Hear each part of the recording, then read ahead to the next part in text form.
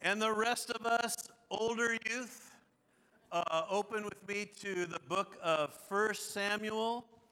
So since this is like May is Mother's Day month, we're going to do every Sunday, we're going to look at a woman in the Bible.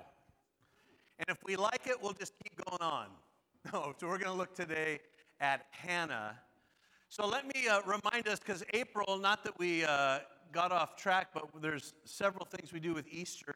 Our theme this year is the word focused. And that came out of in the fall when we were going through the New Testament, we were reading Hebrews 11. Hebrews 11 is described in the Bible as the hall of faith. Figures in the Old Testament that had faith in God's word. And boy, I really felt strongly that the Lord was saying, go back this year, go back and look at all of those people by faith that overcame the situations that they were in. But don't forget, you have Jesus today. They didn't know Jesus. And so we always take that time, we go back and we look at, in the Old Testament, these people that stood in faith for God. But then we end with, we look to Jesus. We have him today. There's not a situation that we won't face that's not represented in the Old Testament. There's somebody in the Old Testament that's probably going through what you're going through.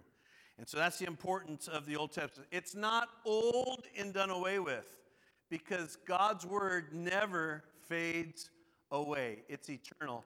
So we find your place in 1 Samuel, but I want to read two verses. Hebrews chapter 12, verse 2, and then Romans 15:4 to kind of set this up. Hebrews 12:2, and here's what we do this year. We look to Jesus, who's the founder and the perfecter of our faith, who for the joy that was before him endured the cross, despising the shame, and he's seated at the right hand of the throne of God. Romans chapter 15, verse 4, the Apostle Paul writes this, for whatever was written in former days, he's talking about the Old Testament, whatever was written in former days was written for our instruction, that through endurance and through the encouragement of the Scriptures, we might have hope. So what we're going to read today is an encouraging word, even if you're not a woman. So find a man sitting by you and say, you're going to be encouraged today because of Hannah. Right? You're going to be encouraged today because of Hannah. Well, I want to set this story up, and so I want to read a few scriptures today in 1 Samuel. Let me say this before we start. If there's no Hannah, there's no Samuel. Think about that. If there's no Hannah with a vow to stand before the Lord, there's no prophet Samuel. And looking at through the judges, God would raise up judges to judge Israel. But remember, one of the judges was Samson. He didn't have a prophetic voice. What's happening in Israel at this time, it's a dark time. In fact, the third chapter of Samuel says the word of the Lord was rare in those days. There wasn't any prophetic vision. Eli, who is the high priest at the time, is not even listening to the voice of God. His sons are running amok, and everybody knows it, that these two are trouble. In fact, the Bible calls them worthless men. But if there's no Hannah, there's no Samuel. If there's no Samuel, there's nobody to anoint Saul, to anoint David. But God wants to find those that have a vow whom he can partner with. And so we pick up this story in 1 Samuel chapter 1, and you're going to love these towns and people's names. Why can't we just have John and Roger and that they live in Arcadia? We got these weird names here. It says this. There was a certain man of Rehathazim Zophim on the hill country of Ephraim, whose name was Elkanah, the son of Jeroham, the son of Elihu, the son of Tohu, the son of Zuph, an Ephraimite. Whew. Put that on a driver's license, right, where he is. And it says he had two wives. The name of one was Hannah, the name of the other Peniel. And Peniel had children, but Hannah had no children. Now this man used to go up year by year from his city to worship and to sacrifice to the Lord of hosts at Shiloh, where the two sons of Eli, Hophni and Phinehas, were priests of the Lord. On the day when Elkanah sacrificed, he would give portions to Peninnah, his wife, and to her sons and daughters, but to Hannah he gave a double portion because he loved her, though the Lord had closed her womb. And her rival used to provoke her grievously to irritate her because the Lord had closed her womb. Can I read that again? Her rival, right, the other wife, would provoke her grievously to irritate her because the Lord had closed her womb. So it went on year by year. What went on year by year? That she was being irritated by this lady. And as often as she went before the house of the Lord, she used to provoke her. Therefore, Hannah wept and would not eat. And Elkanah, her husband, said to her, Hannah, why do you weep? Why do you not eat? Why is your heart sad? Am I not more to you than 10 sons? After they had eaten and drunk in Shiloh, Hannah rose. Now Eli the priest was sitting on the seat beside the doorpost of the temple of the Lord. She was deeply distressed and prayed to the Lord and wept bitterly. She vowed a vow and said, O Lord of hosts, if you will indeed look on the affliction of your servant and remember me and not forget your servant, but will give to your servant a son, then I will give him to the Lord all the days of his life, and no razor shall touch his head. As she continued praying before the Lord, Eli observed her mouth. Hannah was speaking in her heart, only her lips moved, and her voice was not heard. Therefore, Eli took her to be a drunken woman. And Eli said to her, how long will you go on being drunk? Put your wine away from you. But Hannah answered, no, my Lord, I am a woman troubled in spirit. I have drunk neither wine nor strong drink, but I have been pouring out my soul before the Lord.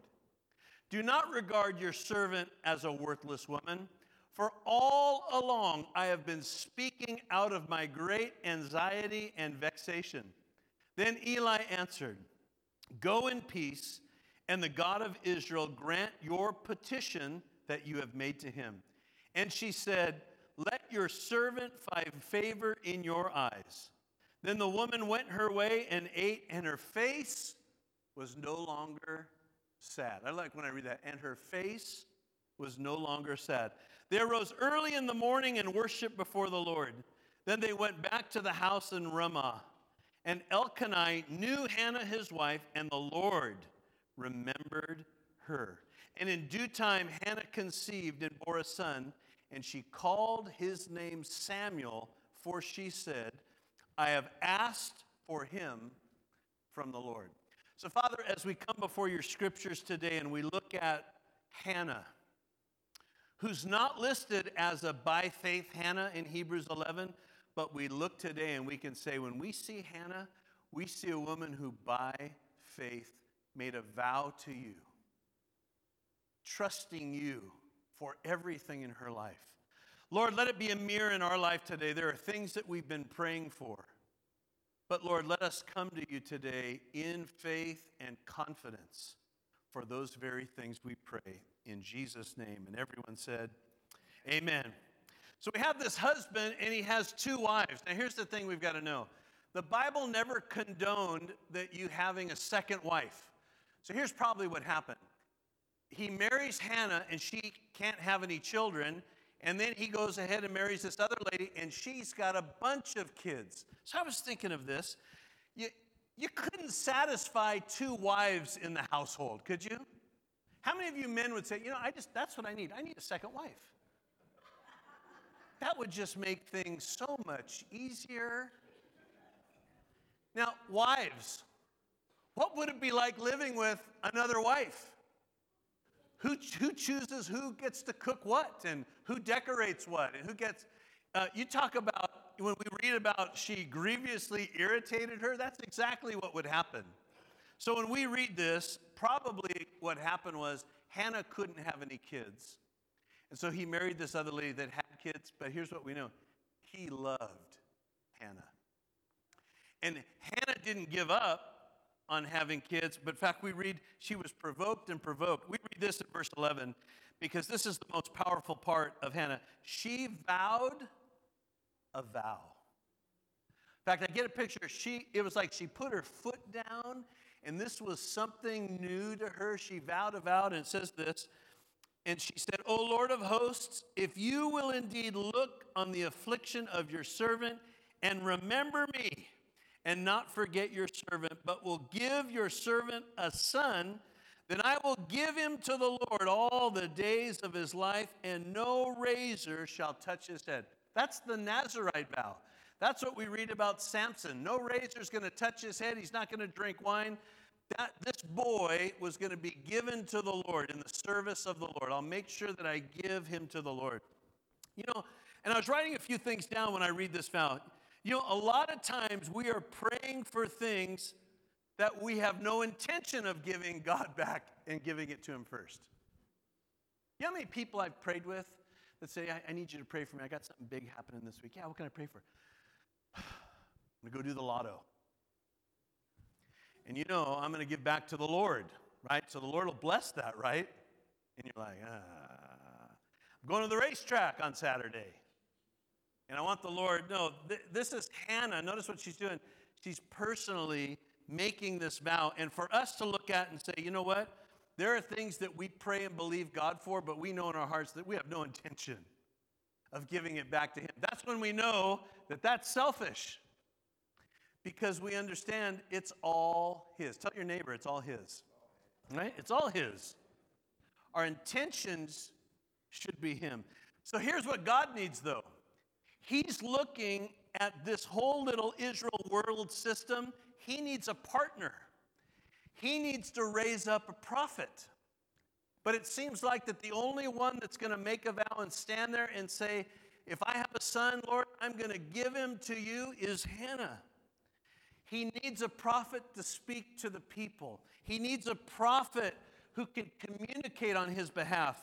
And for this period of a dark history, he needs somebody that's going to listen and hear from God and tell the people, because that is rare in these days.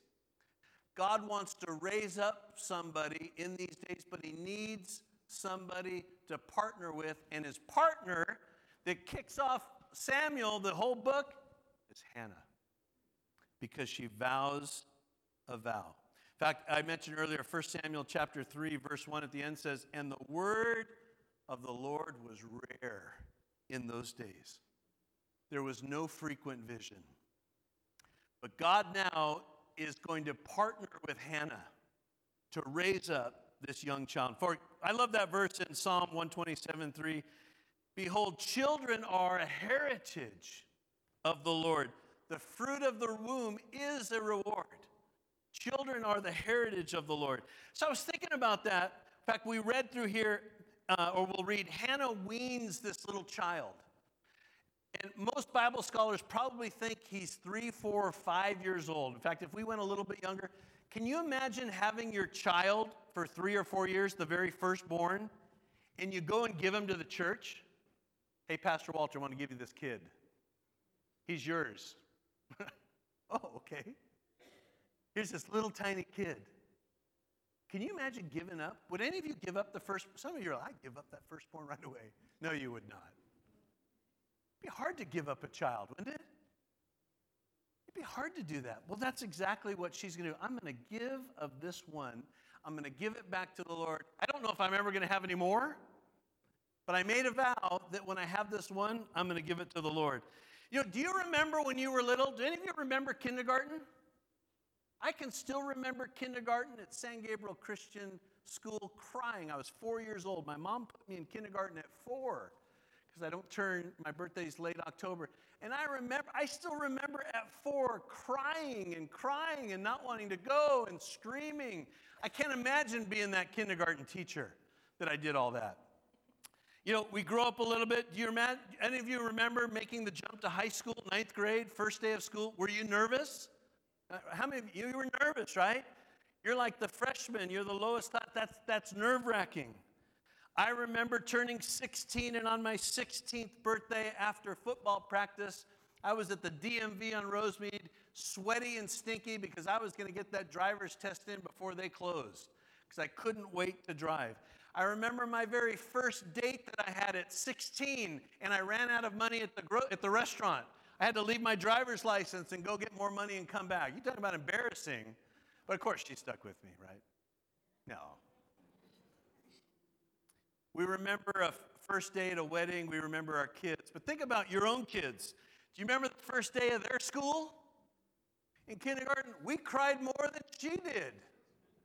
I remember taking the day off, and we went and had breakfast after we dropped off, and we were crying, oh, our little babies in kindergarten now, oh, right?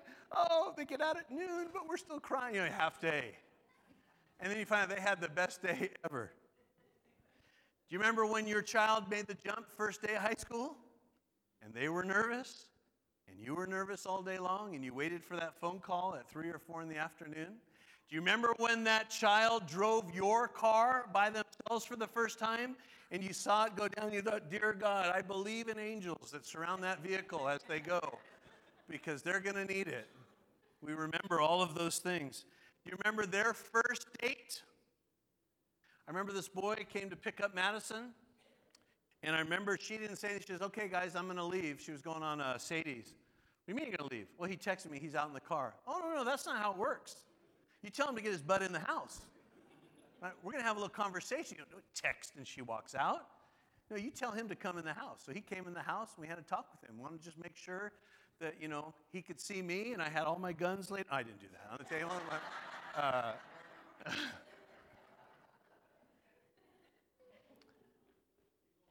They don't always feel like they're your little children, but regardless how old they are, they're your little children. And to think about giving this one back, the very first one. In fact, we read on that the other wife is provoking and irritating her. And I get this picture, we talk about coming to church Sunday morning, you got the two wives. Okay, Hannah, let's get all the kids ready for church. Oh, that's right, you don't have kids. Let me go get mine ready. Oh, Hannah, during the week, we've got this play date set up for all the, oh, that's right, you don't have children. Provoking. In fact, the Bible says that this goes on for years. Provoking and irritating. Provoking and irritating. And you're living under the same roof. All right, it's bedtime for all the kids. Oh, that's right, you don't have any kids to tuck in. Hey, we're going to do a Friday night movie. Oh, that's right, you don't have any kids to do a Friday night movie night. Just irritating, provoking. So at this point, when we read the scripture, it seems like Hannah is belittled and she's broken. Her situation hasn't changed. The situation of her heart, though, begins to shift because she shifts to pray, and it really is a heart shift in her to pray a prayer of faith. Let me read that verse again in verse 11, 1 Samuel 1:11. And she vowed a vow and said, O Lord of hosts, if you will indeed look upon the affliction of your servant and remember me and not forget your servant, but will give your servant a son, then I will give him to the Lord all the days of his life, and no razor shall come upon his head. This is both great faith and a great commitment. I think about this when I write this because as we've dedicated our kids to the Lord, I use that verse all the time. We're only raising them for a short period of time because there's a time when they'll move out. But even as a small child, we lend them back to the Lord because they're his children. And the most important thing that I think we can sometimes as parents instill in them is that they become, in our case, women and men that call out and seek God's wisdom through his word on a daily basis, making sure that they're following that one voice. And Hannah's going to do that very thing with Samuel. It's going to give him back to the Lord. And I love reading about this little boy that he ministers to the Lord. He's in a temple where they should be worshiping God, but there's no worship going on. Eli, here's a lady praying in church and he thinks she's drunk. Hey, drunk lady, can you get yourself cleaned up? She's praying. She's pouring out her heart. And like the pastor of that day thinks she's drunk. That's like me coming up to you in worship and you have your hands up and you're doing whatever you do. And I'm saying, hey, are you drunk today? Hey, get your fingers out. Let's see if you can touch your nose. Okay? He thinks she's drunk. He's not even connected in that this lady is seeking God with all of his heart. His kids have turned that temple into a place of prostitution. They're eating all of the sacrifices. It's known about through all of Israel. But this little boy who Hannah has had faith to have is going to minister to the Lord. And as a young boy, he's going to hear the voice of the Lord. Where Eli, the one that has all the experience, hasn't even been listening to the voice of the Lord. But this little boy is going to hear the voice of the Lord. Here's what we don't read from Hannah. The Lord never tells her that the one you give is going to be one of the greatest prophets in the Old Testament. Because that would be easy to give back, right? Hey, I want you to know that this child that you have vowed to have a vow before, when you give him to me, he will be one of the greatest prophets in the Old Testament. She doesn't know that at all. She has no idea that this little influential child is going to be put amongst two worthless men who everything they do are evil. And children pick up everything that's going around in their environment, but not Samuel. Samuel's going to make sure that he ministers to the Lord. Why? Because there was also faith that Hannah had for him. She's not even promised. God doesn't say, okay, you give me one, and I'm going to give you 5 more. Because that would be easy, wouldn't it? She has no promise that she'll have any other kids. But the Bible says that she has 5 more children. But she had that heart to give that one to the Lord. In fact, once barren, Hannah now has 6 kids. But it didn't start out that way. It started back with her making a vow before the Lord, crying out to the Lord, making a commitment to the Lord. So this weeping, mourning woman teaches us today how to respond. That we don't just pray and pray the way that we pray. Let me tell you, as we all face things, there's many things that we pray and we give lip service to it.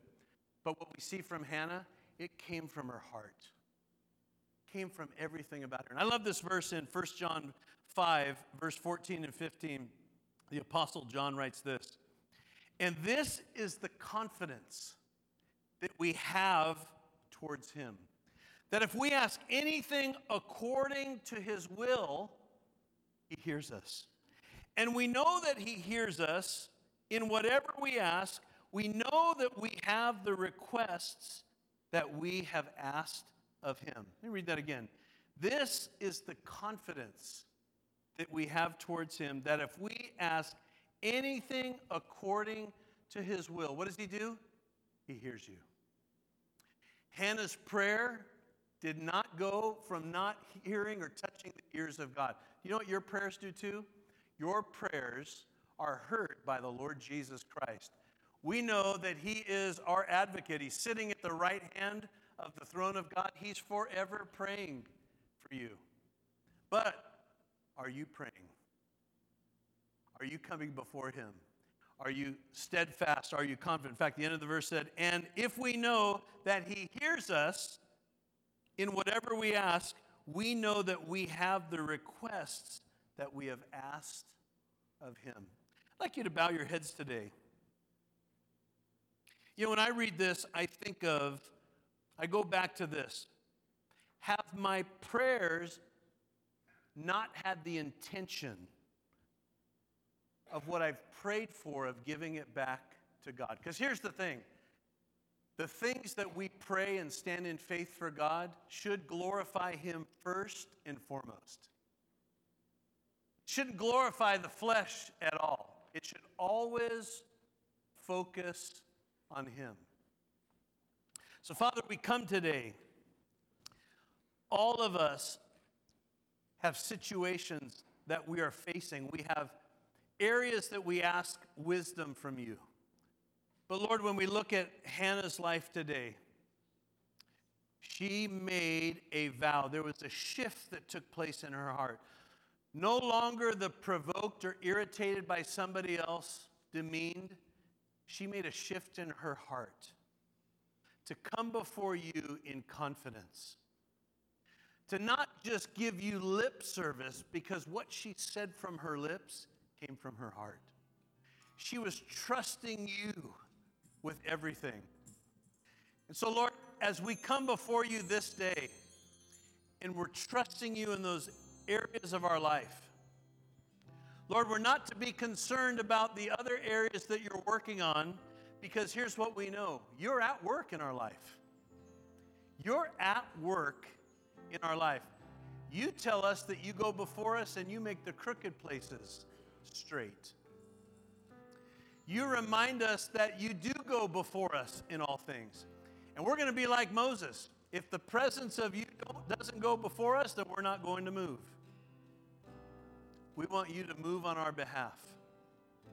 But Lord, we would come today and we would submit to you in confidence in the things that we pray. That we trust you in every area. Even today, if it doesn't look exactly how it's supposed to be, we have confidence not based in what we see. We have confidence based in you and what you said. These words we read are for our instruction and for our endurance and for our encouragement. And there's not a Samuel without a Hannah. There's not a prophet raised up without a Hannah stepping out in faith. And so, Lord, we also pray today for all of our families in Jesus' name. Lord, you know exactly where they are, what they're doing. And so, Lord, for many of them, they have run another direction from you. And so, Lord, we vow a vow today and we pray over their lives that, God, wherever they are today, and you know where they are, that you would get a hold of their hearts. That you would make those hearts that are of stone and you turn it to flesh. That your very presence surrounds them even right now. And Lord, that laborers are sent forth and maybe they're listening on something on the radio or television or somebody at a store or a mall. But Father, I pray today that you capture their hearts because we've prayed and we have confidence when we pray that you move. Lord, I pray over all of us today that as we pray and we're confident about what we pray, that we're confident that you're already moving. And you tell us to do this, to cast all of the care. In fact, care is the fear, the worry, the anxieties. We're to cast all of the care to you because you care for us. We take Jesus' yoke upon us. It's light and easy. You're doing the heavy lifting. We're to stand in confidence today. And Lord, I thank you that when we look at Hannah's life, we are encouraged. We are motivated. We stand in faith today. And though we don't read by faith Hannah, we say that. By faith Hannah. In Jesus' name we pray. Amen. You know, it's interesting how much Jesus fulfills. Samuel was prophet, priest. But Jesus was prophet, priest, and king. That same Samuel that would anoint David, that Jesus would come through that line of David. And that it's all fulfilled when we continue to keep our eyes looking to him. Well, stand with me if you would. We're going to close. It says, and so it was year by year when she went up to the house of the Lord. And it's a capitalized L, Lord. So it was the tabernacle. It was the church. It was the place of worship. It says that she provoked her. Therefore, she wept and did not eat. If we were to apply that to our lives today, I would imagine that there's some of you here this morning that even on your way to church this morning, it wasn't a female provoking you, although maybe for some of you it was. But it could have been that the enemy, even on your drive to church today, was provoking you, reminding you that what you've been believing for is not going to happen, telling you that what the Word says, He's done it for somebody else, but for you, not this time. Year after year, it says when she would go up to the house of the Lord, she provoked her, and she wept. But you see, just like that lyric in that song, I love that lyric that says, all truth defined and found in you. The truth is the Word. Amen. And you are defined and found in the Word. Amen. He can provoke you all he wants, because you know what? That's the only power he's got, is his tongue. Because at the end of the day, the truth that defines your life, the truth that defined Hannah's life, was found in the Lord. And the vow that she made harnessed herself to the promise of God to come to pass in her life, and to not just change her, but to change a nation.